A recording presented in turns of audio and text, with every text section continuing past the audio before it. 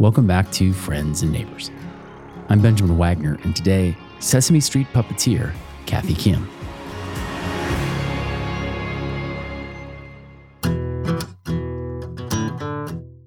Like the 80 million or so other Americans who've watched the show since its inception, I grew up wondering how to get to Sesame Street. When I discovered that my friend and one-time Mr. Rogers and Me researcher, Kathy Kim, was the puppeteer behind the show's first Asian-American Muppet, Ji-Young, I thought, of course. And when she showed up for our conversation wearing a Mr. Rogers t-shirt, I thought, of course. This is who Kathy is. Mr. Rogers' Neighborhood and Sesame Street were the twin pillars of my childhood, some of the only shows we were allowed to watch. Together, they shaped my understanding of what it meant to be in the world. Letters and numbers, sure. Life lessons, too. Kindness, compassion, community. Sesame Street premiered on public broadcasting in November 1969, just 16 or so months after The Neighborhood, in an effort to, quote, master the addictive qualities of television and do some good with them. The Children's Television Workshop's 4,500 plus episodes represent a high watermark for how we use our public airwaves. Like Mr. Rogers, Sesame Street represents the best in us: kindness, compassion, neighborliness, which is how I think of Kathy, who I met in New York City back in the early aughts and who helped Chris and I make our documentary. In this week's extraordinary episode, Kathy tells us how she got to Sesame Street. From Woodside, Queens to Brooklyn College, Nickelodeon to History Channel, and finally, becoming the frontwoman of the Best Friend Band with Elmo and Abby Cadabby. Kathy takes us inside her Sesame Street audition, talks about meeting Carol Spiney, aka Big Bird, beating breast cancer, developing her guitar-playing, skateboarding character, puppeteering with Tom Hanks, and marching in the Macy's Day Parade. Kathy and I begin in Queens, New York, circa 1989.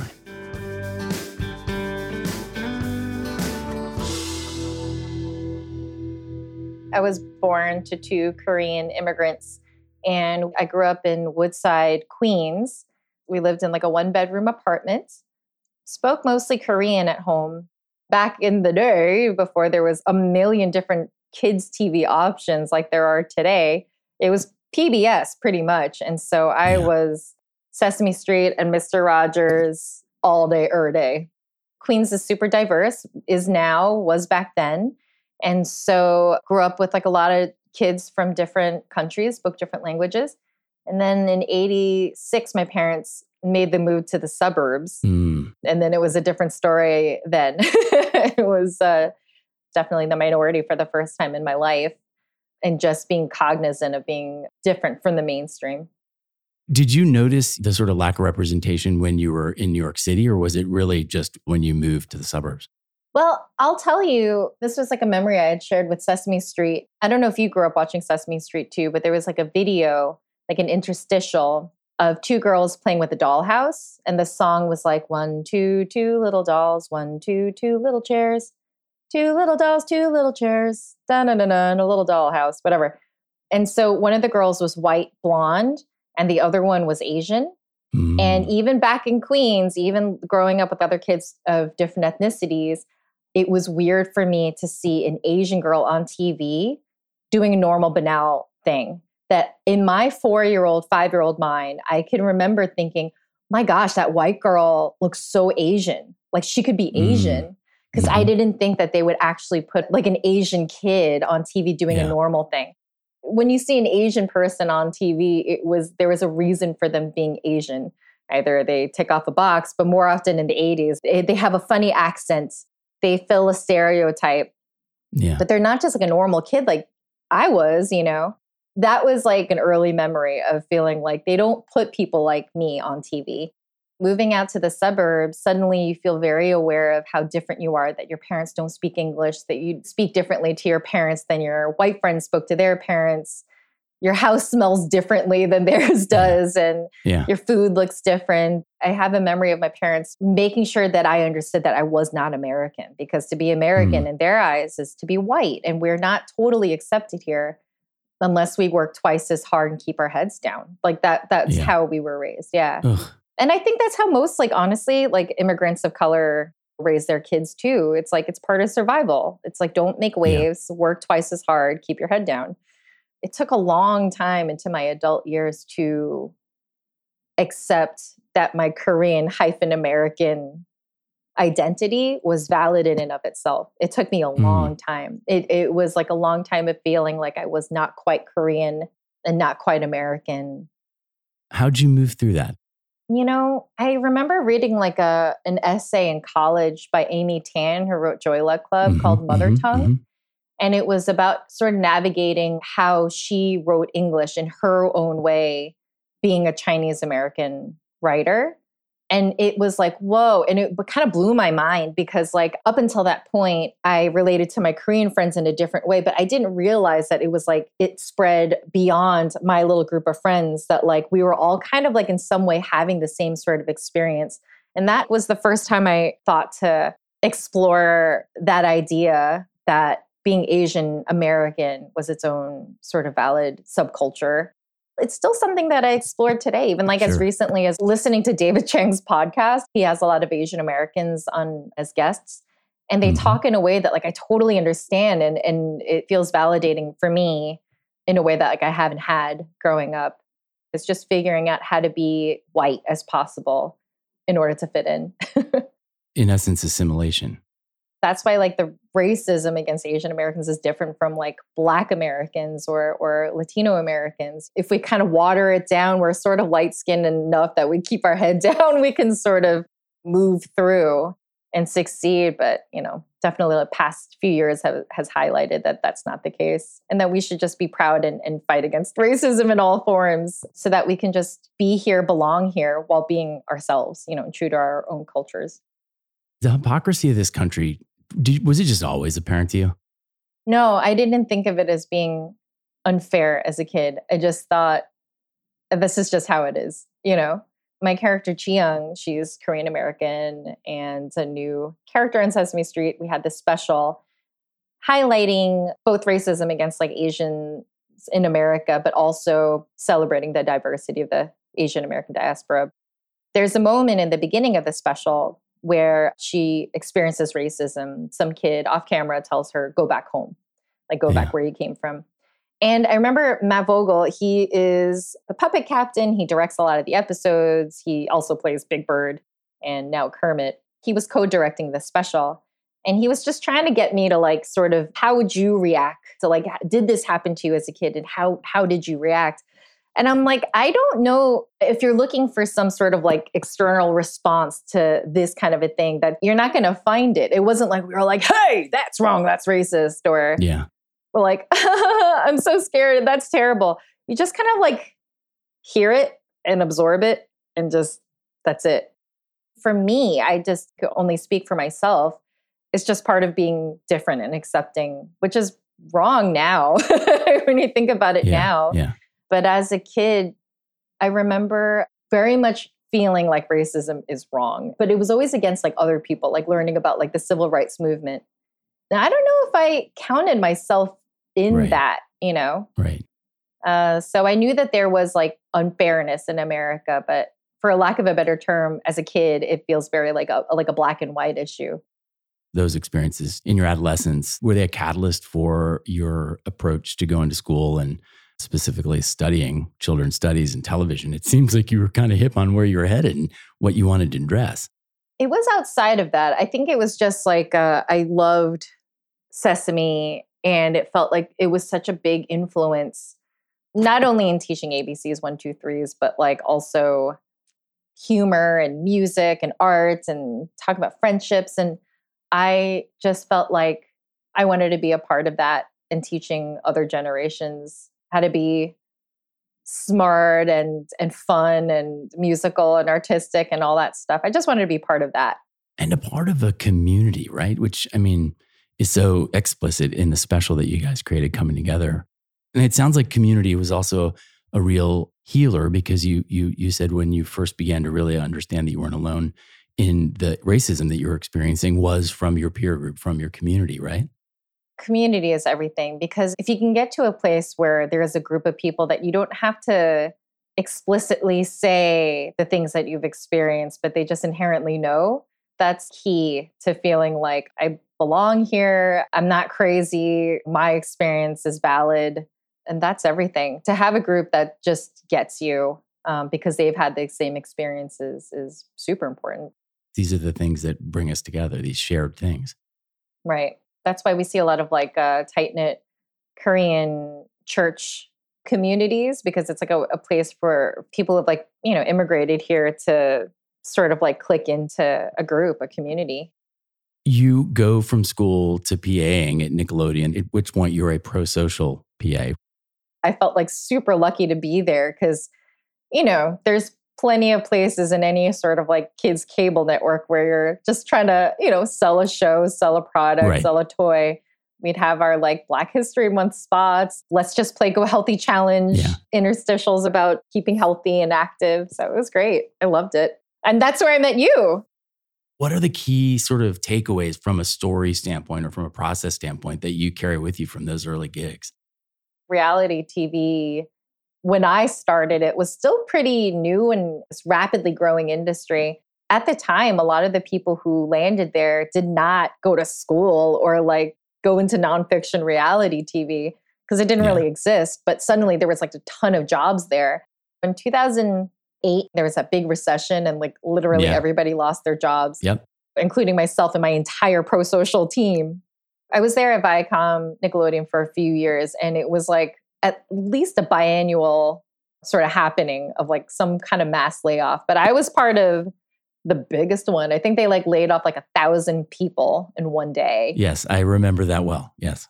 Luckily, a friend of a friend was hiring like sort of an entry-level thing for nonfiction TV. And then I just kind of like ended up continuing on that trajectory because there was so much work. And luckily I enjoyed it. The puppet stuff, so much of what we do is in like a group situation. We never get rehearsal time. We're all these bodies like smashed together just below the frame. Sometimes you'll say like, actually, if you sit here, then I can get my arm over here. But honestly, a lot of it is clicking into like a hive mind, like very quickly. So I think maybe that's what it is. I am able to sort of assess the vibe very quickly. That is hard to quantify. It's just like, I'm really good at being friends and being a nice person to work with. It's like a useful trait I found. It's kept me employed for many years. It's interesting too, because it connects to two of the other topics we just touched on, which are community, as well as some sense of like understanding the roles that we play to fit in. And that's not to say that you're necessarily understanding or playing them, but that you're sensitive to, cognizant of, and sort of tuned into those frequencies. Does that resonate? That's a fancier way of saying it, but yeah, I think because like honestly, when I have a very low self-esteem, and so anytime somebody's like, "Oh, what do you bring to this?" I'm like, I don't know. I don't think of myself as like, say, the strongest editor or the strongest writer. I don't think I'm the strongest puppeteer. I know not by miles. But why do I keep getting hired for things? And I think it's because like I'm a hard worker. I get along very well. I pick things up. And that's what it is. It's just kind of clicking into having the sensitivity or like sort of click into the vibe and like be able to communicate it back. You're literally like one of 6 real people who worked on Mr. Rogers and Me. It was Chris and me mostly, and then you and one other person who helped, and then 2 guys who my brother knew who did basically sound and picture. It's shake and bake, and I helped. Like it was you and your brother really put your hearts and souls into it. I was just super happy to just help a little bit. I was thinking this when you were describing what you bring to the party, which is this sense of like shared humanity. Not everybody has access to like what connects us and how we are in relation to one another. Do you know what I mean? I've worked with people who you just have no idea what the rest of their MO is or who's outside of that lens or filter that they've given you.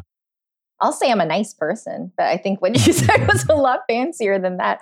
I remember when we first met in the lobby of the 1515, it was through our common friend, John Rosenblatt. Rosie, yeah.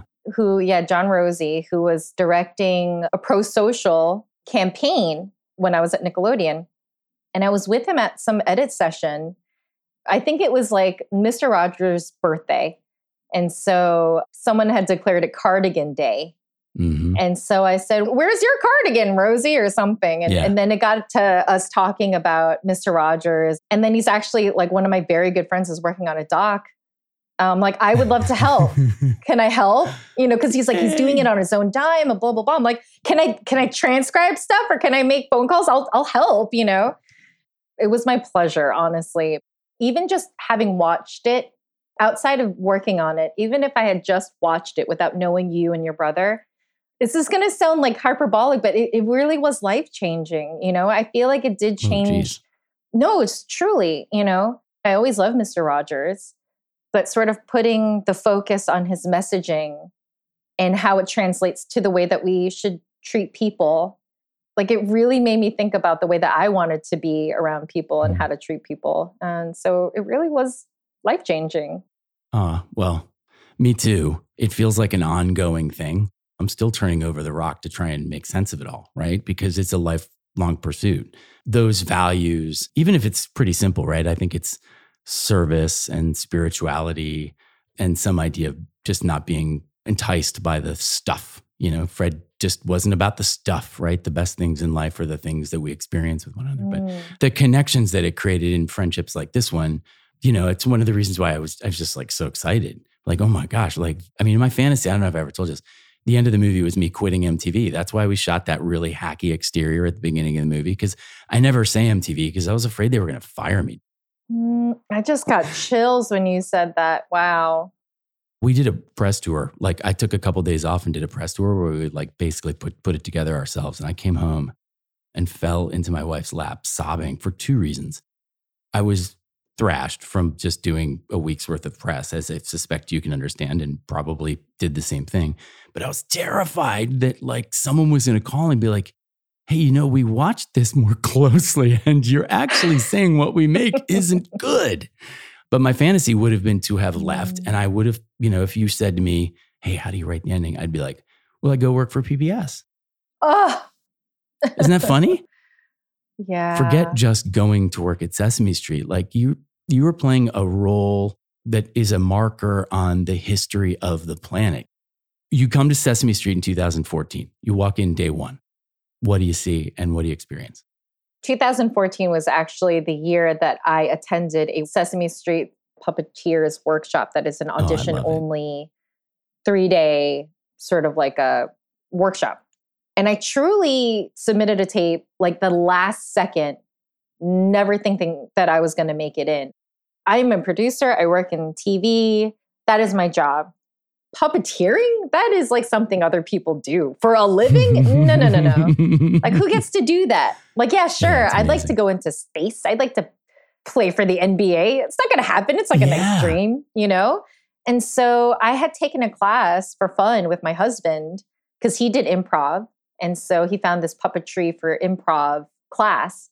And all those guys in the class were like, oh my gosh, like Sesame Street is taking submissions for this workshop. And I'm like, no, that's for other people. And then at the last second, the thought in my mind, and this is not a kind thing, it's probably not the kindest thing, but I was like, I know I'm better than these guys at puppetry. And if they get into this 100%. Workshop, I will regret not having sent in a tape forever. But you didn't keep your head down, Kathy. You took the risk to say, because it would have been status quo if like all the average dudes got the shot, right? It's true. And so I'm like, why not? Like I won't get in, but I'll regret not having done it, right?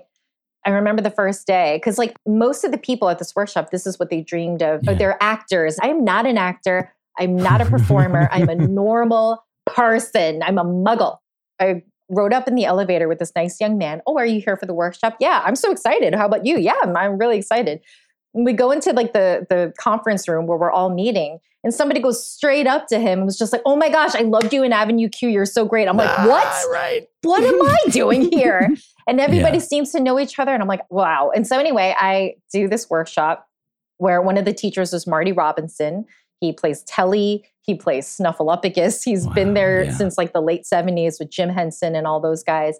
He's like, oh, are you Kathy Kim? My daughters loved your submission tape. And I'm like, what is happening? Yes. Yay. So anyway, at the end of the third day of this workshop, I thought, wow, I got to touch a Muppet. now I get to go back to my regular life. I will never do that again. And then the next year, in 2015, they were shooting season 46. And they called a bunch of people from that workshop to come in for a day or 2 or 3. That first day, I was assisting for Abby Katabi. And that episode was about making art. And so we're all, the puppets are all at a table drawing and painting. So we're all underneath the table. In this scene is Abby, who I'm assisting, Elmo, Big Bird, Telly Monster, and Grover makes an appearance. He comes in and out of it. And I'm sitting on the floor on Sesame Street going, what is my life right now? And so then Peter Lintz, who now plays Ernie, he finds a little feather that fell off of Big Bird, tiny little feather. And he gives it to me. He's like, here, kid, have it. So I'm like, oh my gosh. And so I run to the green room to shove it into my wallet for safekeeping. And who's in the green room? Carol Spinney and his wife, Deb. He wasn't inside Big Bird anymore at this point, but he was throwing lines, and Matt Vogel was inside Big Bird, live lip syncing. And so he's like, hi. I'm like, and I sputtered something about, want to keep it for safekeeping. And so he's like, oh, that's just a little feather. You should have the full-size feather. I'm like, oh, okay, goodbye. And awkwardly ran away. Fast forward a couple hours later, we're on set, waiting between takes. And I'm sitting on the floor, feel a tap on my shoulder. And it's Carol Spinney bending down to give me a full-size feather. And I was like, wow. And he's like, and this is a special one too, has silk backing so it doesn't fray. I'm like, please stop talking. I'm going to start crying right now. And fun fact, I was pregnant with my daughter during that week. And so that feather is hanging up in her nursery. You have a rapid succession of major life events. So you become a mother the next year, right? Yeah. How do you juggle that stuff? And how does it impact your work in terms of how you approach the work as a mother of a child who will be learning from this program?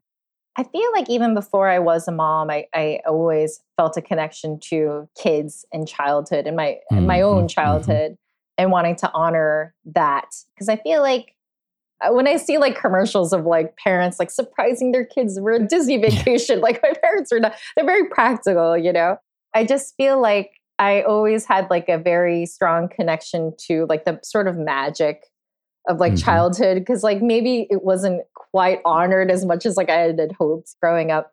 And so that was always there. I always worked with kids. I did birthday parties for a long time in my early 20s. And so having a kid myself, it made me connect more, not to kids and what their needs are. I feel like I always had that. It's to the parents, because so much of what we produce for kids also has to be received well for the parents and what their needs are. So I think that was the big shift. And then it was hard because at that time, I was not a full-time puppeteer. It was still kind of this thing that I did once in a while for fun. I never thought that this would be a career shift, especially because a lot of the kids who were at that 2014 workshop were very young. I was in my mid-30s at the time. And I'm I'm not shifting careers now. I'm just starting to be comfortable getting story producer work on a regular basis. For me to suddenly to think I'm going to quit all of this and be an actor. Who do I think I am? And so at the time when I had Quinn, I was still freelancing as a producer, and it's tough. Those hours can be really long and late. Totally. It was a huge emotional adjustment too, because it was one thing to just be call my husband, say, sorry, it's just one of those nights. Yeah. To pumping at midnight with my edit room with 2 male editors to make sure that my milk production was continuing. It was really hard. But through that and through this shift into puppetry, a huge part of that is having the support of my husband, Brian. I could not do any of this stuff without him. People are like, oh, how do you do it as a mother? You're juggling this and that. And it's I don't do this by myself. We have a nanny and I have a supportive husband, and we have friends and family. Our system is not set up for a mom to just follow her dreams and still raise a kid. And then 2 years later, as if you hadn't had enough going on, you're diagnosed with breast cancer, which I remember you chronicling just the most gut-wrenching stuff as a person who just loved you and cared about you, even from a couple of clicks, right? Can I just read a teensy bit of it? Sure. January 2018. I'm going to read a sentence or two. I was weak, bald, forgetful. My nails were black and lifting off, and I still couldn't raise my left arm. And this goes on for paragraphs. And moreover, in your life, it went on for months. I just wonder if you can help me understand how on earth you showed up for yourself, what sort of strategies and tactics and self-talk, like what do you do when you're alone in the middle of the night and you can't sleep and everything hurts? You just do it because you have no choice. Like you get a cancer diagnosis. That's something that happens to other people. It doesn't happen to you. And the scariest part was the not knowing. It was between the biopsy where clearly the doctor saw something but couldn't say it because it had not been confirmed, but they knew something. And I knew that they knew something. Between that and then my first meeting with deciding the doctors and what my plan was the scariest part. It's just uncertainty, grappling with your mortality with a baby as a mom. It was so hard. But after that, honestly, the treatment, it's just physical pain and it sucks. It really sucks. But you do it because you have no choice. And people say, oh, you're so brave, you're so courageous. And you don't feel brave and courageous. Like, what am I going to do? Like sit in a closet and just starve to death, Like you do it because you have to. And it's crazy what a person can get used to and what they'll show up for. You know what I mean? Like people and our will to live and to get better is very strong. Sharing my experiences, it did help. But honestly, it was like as a service because my friend had breast cancer when she was 27. And I didn't know anything about what she was going through. I think I sent her like cookies, like after her mastectomy. And we were there for her, but like I really, truly didn't understand what she was going through. And when I was diagnosed, she was sort of like my cancer Sherpa, kind of like setting me up for what was to come. And talking through these experiences and stuff that nobody else, everybody can empathize and sympathize, but until you've actually lived through it, those are the people, again, going back to community, having cancer, especially as a young person, makes you feel incredibly alone. And even though there was such an outpouring from my friends and family, you just feel like, but why me? Why is this happening to me? Sure. And you feel like it's incredibly unfair. And you just feel singled out and alone, like nobody else is going through this. But it's not true. Unfortunately, a lot of young women go through breast cancer. And so for my friends who had gone through it, it was a huge help in making me feel not alone. But it did make me realize how I wasn't there for her. And so I started posting to just to update my friends because it was just easier than to like send out a million emails and talk about this bummer thing like a million times a day. But also it was like in service of people who have other friends. I'm like, I'm not the last person with cancer that these people will know. But if they know just an iota of what I'm going through, maybe it will help them know how to be for those people that are unfortunately going to have to go through this too. And then, I had a lot of friends write me and say, thank you for posting that thing about radiation. My mom, she went through breast cancer, but she was so private about it. And we had no idea how to help her, what she was even going through. And I think it's like an older generation thing. Like, let me just like suffer this by myself, or you kids don't need to know about what I'm going through. And so a few friends wrote me to thank me just to say like, thank you. Because now I feel like I understood what my mom went through. It was like a twofold thing. Here's a way to update my friends, but also to feel like, okay, this is a way to help you understand what I'm going through so that it'll help you better understand what other people are going to go through. So there's what's mentionable is manageable component to what you're doing. Do you see that? Absolutely. Feeling alone, not having an outlet for magic or imagination, cultivating that on your own, creating community where you could share your humanity without kind of hiding. Yeah. And you did that for, I don't know, however many hundred of us were following along, and however many listen and or learn in other ways, like the memoir that you will surely write shortly. See how I did that? Oh man, maybe. I have so many like unfinished journals during that time. But the stuff that I posted in these kind of like neat sort of digestible Instagram posts or Facebook posts.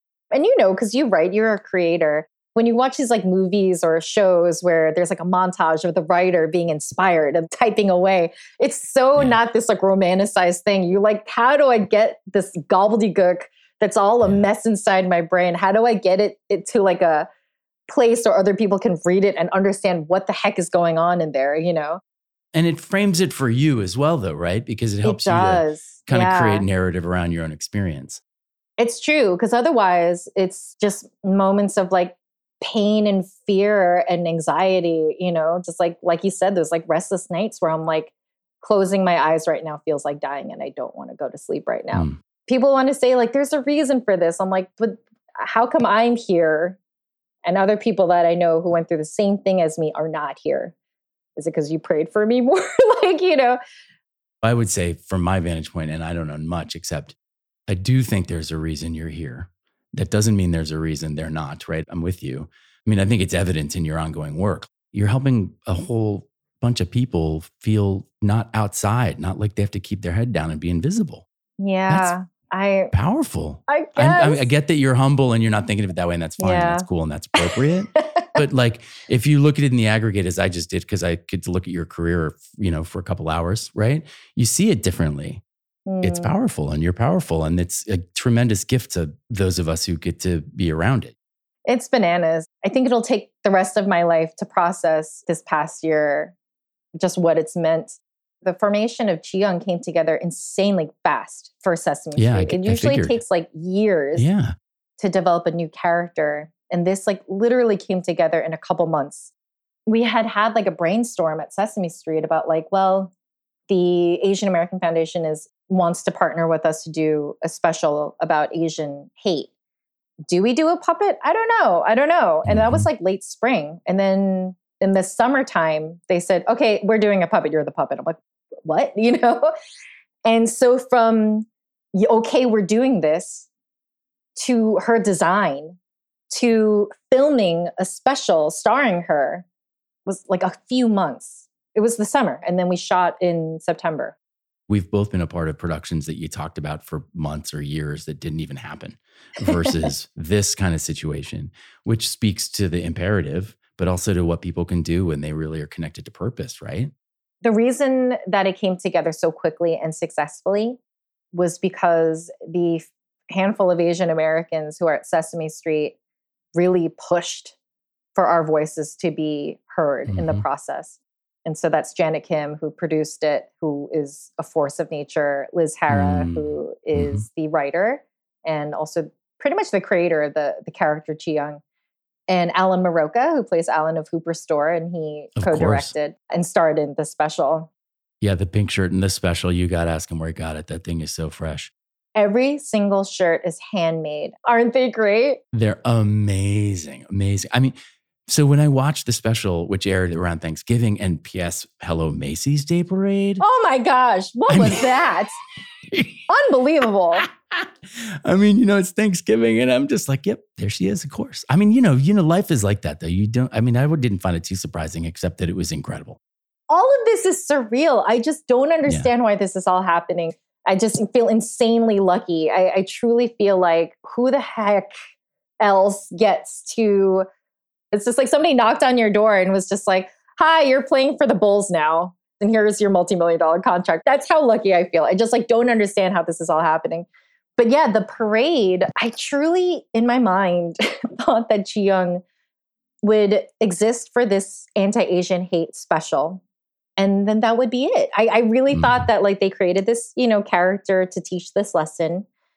And maybe we would see her in the background sometimes, like at Sesame Street, but that's it. Come on. Yeah, I truly thought that.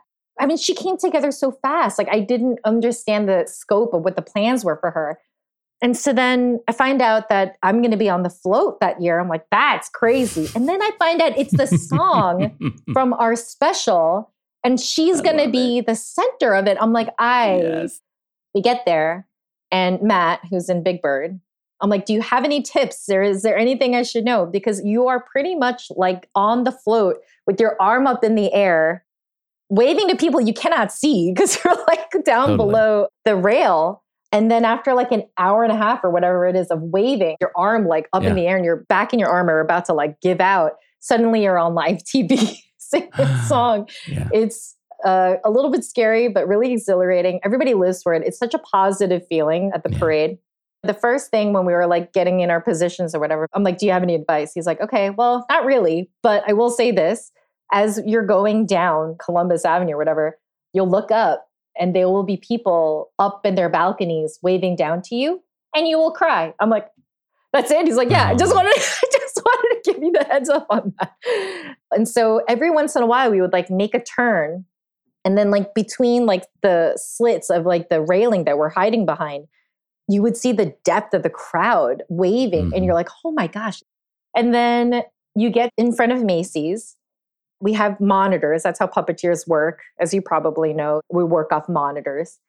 And the monitors turn on just as we are on live television. So you are able to see yourself for the first time when you're on live television. And then the song kicks in and my arm is about to die, but you just push through it and then it's over. And then you just go home. Right before Thanksgiving was when Ji Young debuted on the Today Show. And then she was on the Thanksgiving float. And that was the same day that her special aired. My phone did not stop buzzing for a month straight. I never experienced anything like it. And there were a couple like naysayers, a lot of conservative news. We'll find anything to pick apart. Honestly, though, it only validated the need because like so much of what they were saying was so racist. And we're like, and this is why we do it, But the overwhelming response was so incredibly humbling. I don't think I could figure out the words. Like we were talking about, it's this growing up feeling somewhat of another in your own country or feeling like you're not of the country that you have only known as home. And then being that representation for other kids, and not even just for the kids, but their parents feeling like, oh my gosh, we're finally seen and accepted. It's crazy. And it means so much to them. I don't know. In my own mind, I'm so I just like want to hide. Like I never want to give myself credit. I very much suffer from imposter syndrome. I never feel like I deserve to be anywhere that I am. I always downplay myself no matter what I do. And this past year has been like a really good year career-wise for me, puppetry-wise. I got to work with like Aquafina. I like worked on Helpsters. Yeah, I need to get to that. Yeah. Oh my gosh, that was a whole other thing. But these weren't instances of me eking by or just like getting in based off a friend of a friend. It was like things that were lauded and appreciated. And it was because of what I brought. And I kept downplaying and finding holes. But this this was terrible. And I could have done this better. And my husband's like, you can't do this to yourself. Like, can you just take credit? And so I think for this Ji Young stuff, I don't even cry talking about it, but it's just like truly me and Janet and Liz and Alan, we really advocated for ourselves, for our voices to be heard. And so oftentimes as a puppeteer or as an actor, any kind of performer, you're there to be the soldier. You're handed the script, you're there to deliver that product. But this is like one of those cases where we really advocated for our voices and therefore it felt like a lot of us was in that special. And a lot of my experience as a Korean American, as an Asian American in the States was put into her. A lot of my humor, my spunk is like me. It's my daughter. I put that into her. And to have that be wholeheartedly accepted from the Asian American community, it was a weird cognitive dissonant moment. For the first time, I couldn't say, but it's not me. It was somebody else. It was me and it was being embraced. And I was like, I'm speechless because like, I don't know how to say, wow, thank you. Or, like, I don't know how to accept this experience and my part in it. It's wild. But the stories coming out of it are incredible. Like there was this one woman who wrote to Sesame Street and her name is Ji Young also. And growing up, her teachers could never pronounce it. She would get made fun of. And so she just started telling people, just call me Michelle. And in fact, when she was an adult, she legally changed her name to Michelle because she just thought, well, this is just how I fit in. This is how I belong. This is how I'm American. And now that there's like a character whose name is Ji Young and everybody calls her Ji Young and she is accepted and loved and she is a friend on Sesame Street was incredibly meaningful to her. And I'm like, oh my gosh, so many stories of like people telling me about their kids, like pointing to the screen, pointing to Ji Young and pointing at themselves or saying, well, she looks like me. To have a Muppet which is a very American institution, on Sesame Street, which is an American established institution, is validating in a huge way. And it's incredible that I get to be a part of it.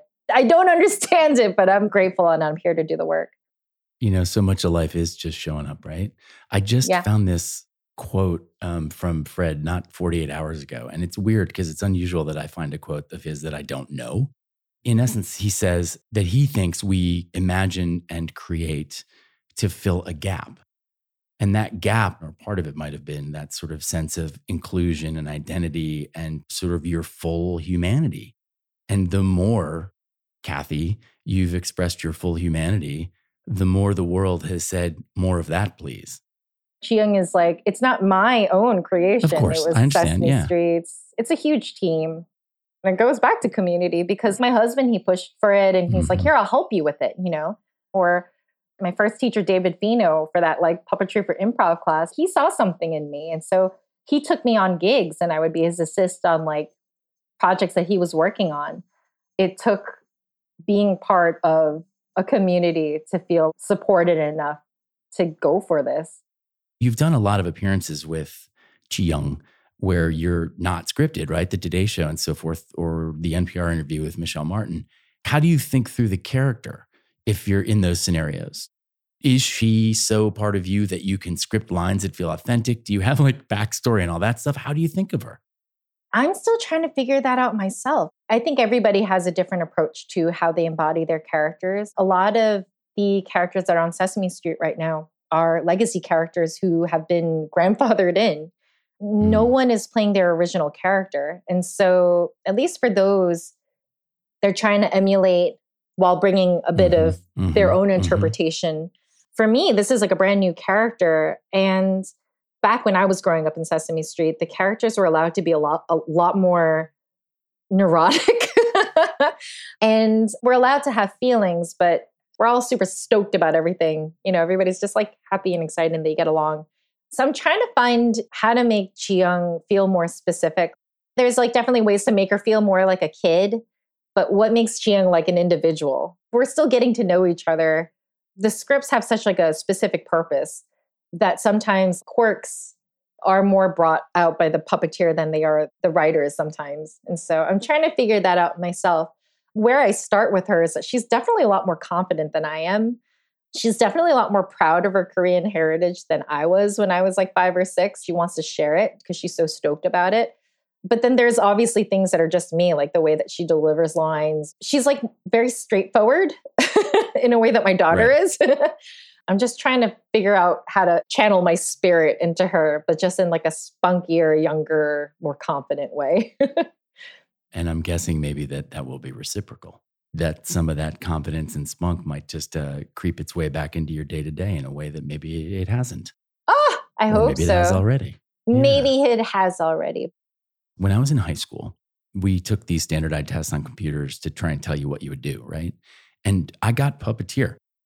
I mean, I remember it clear as day because I've used it my whole life when I tell people about like how I kind of found my way to a career. What? So Fred's a puppeteer. Susan Lin from our film was a puppeteer, right? You're a puppeteer. I just made friends with this woman who animated a music video for me named Audra Brandt. She's a puppeteer. I feel like suddenly I'm surrounded by puppeteers. But what I want to know from you is, especially someone who is growing into the role, but certainly doing the work, what is the secret?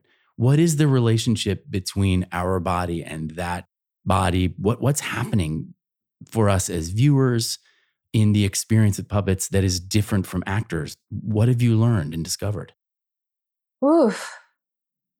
I saved the easy ones for last. Ooh. That's a deep one. P.S. I noticed this shirt. God bless, you're the best. I love this shirt. I got this shirt, by the way, this Mr. Rogers' Neighborhood shirt in Pittsburgh when I was puppeteering on the movie with Tom Hanks.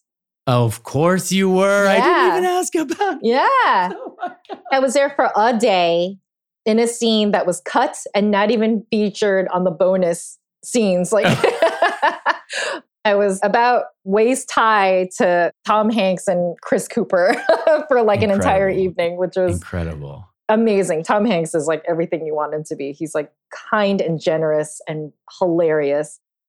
The more I do puppetry, the more I realize that there is a thinner and thinner line between puppetry and acting. It is acting. And I never considered myself an actor, but there is something where you have to kind of delve into the humanity of a script to make it feel real. You hear stories about how other puppeteers sort of like learn. And sometimes they'll just like observe people on the subway. Because it's not just about matching the lip flaps to the syllables of what you're saying. It's the gestures, it's the looks. The number one thing with puppetry and making a character look like it's alive is eye focus. Are they looking at the thing that they're supposed to be looking at? Yeah. Whether it's the person that they're talking to or the thing that's stealing their attention. And from that, you get other stuff, just gestures, the way that you would hold yourself if you are confidently saying something, or if you were not so sure about it, or if you were being angry, or if you were saying it with love. You say the same words, you could flap the same amount of flaps, but it's like the gesture of like how you would hold yourself. Some of the best puppetry that I've seen involves no words, where you really can see the humanity of the character and just the way that like it moves and it carries itself.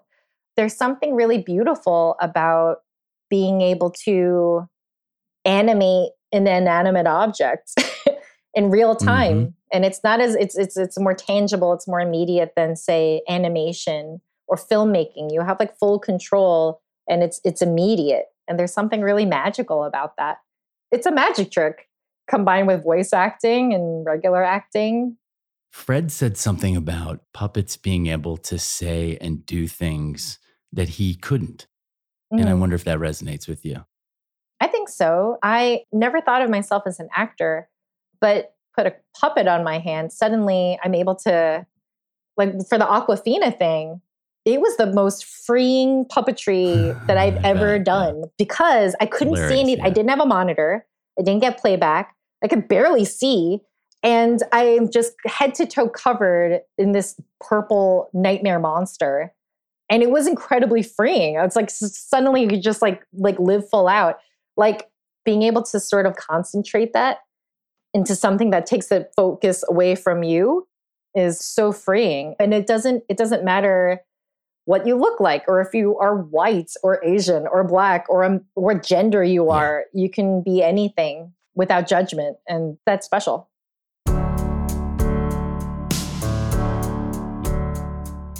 We forget what it's like not to be able to reach the light switch. We forget about the monsters that seem to live beneath our beds at night. Kathy remembers, though, and she reminds us, as Fred Rogers once did, that those memories are still there, somewhere inside of us, and can sometimes be brought to the surface by events, sights, sounds, or smells. Children can never have grown-up feelings, he said, until they've been allowed to do the growing.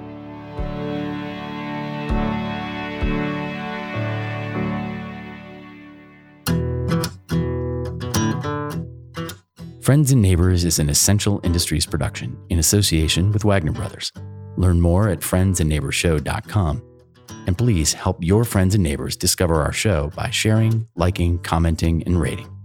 Really, it makes a difference. Mr. Rogers and Me is available on Apple TV, Amazon Prime, and PBS DVD. Until next time, it's a good feeling to know we're lifelong friends.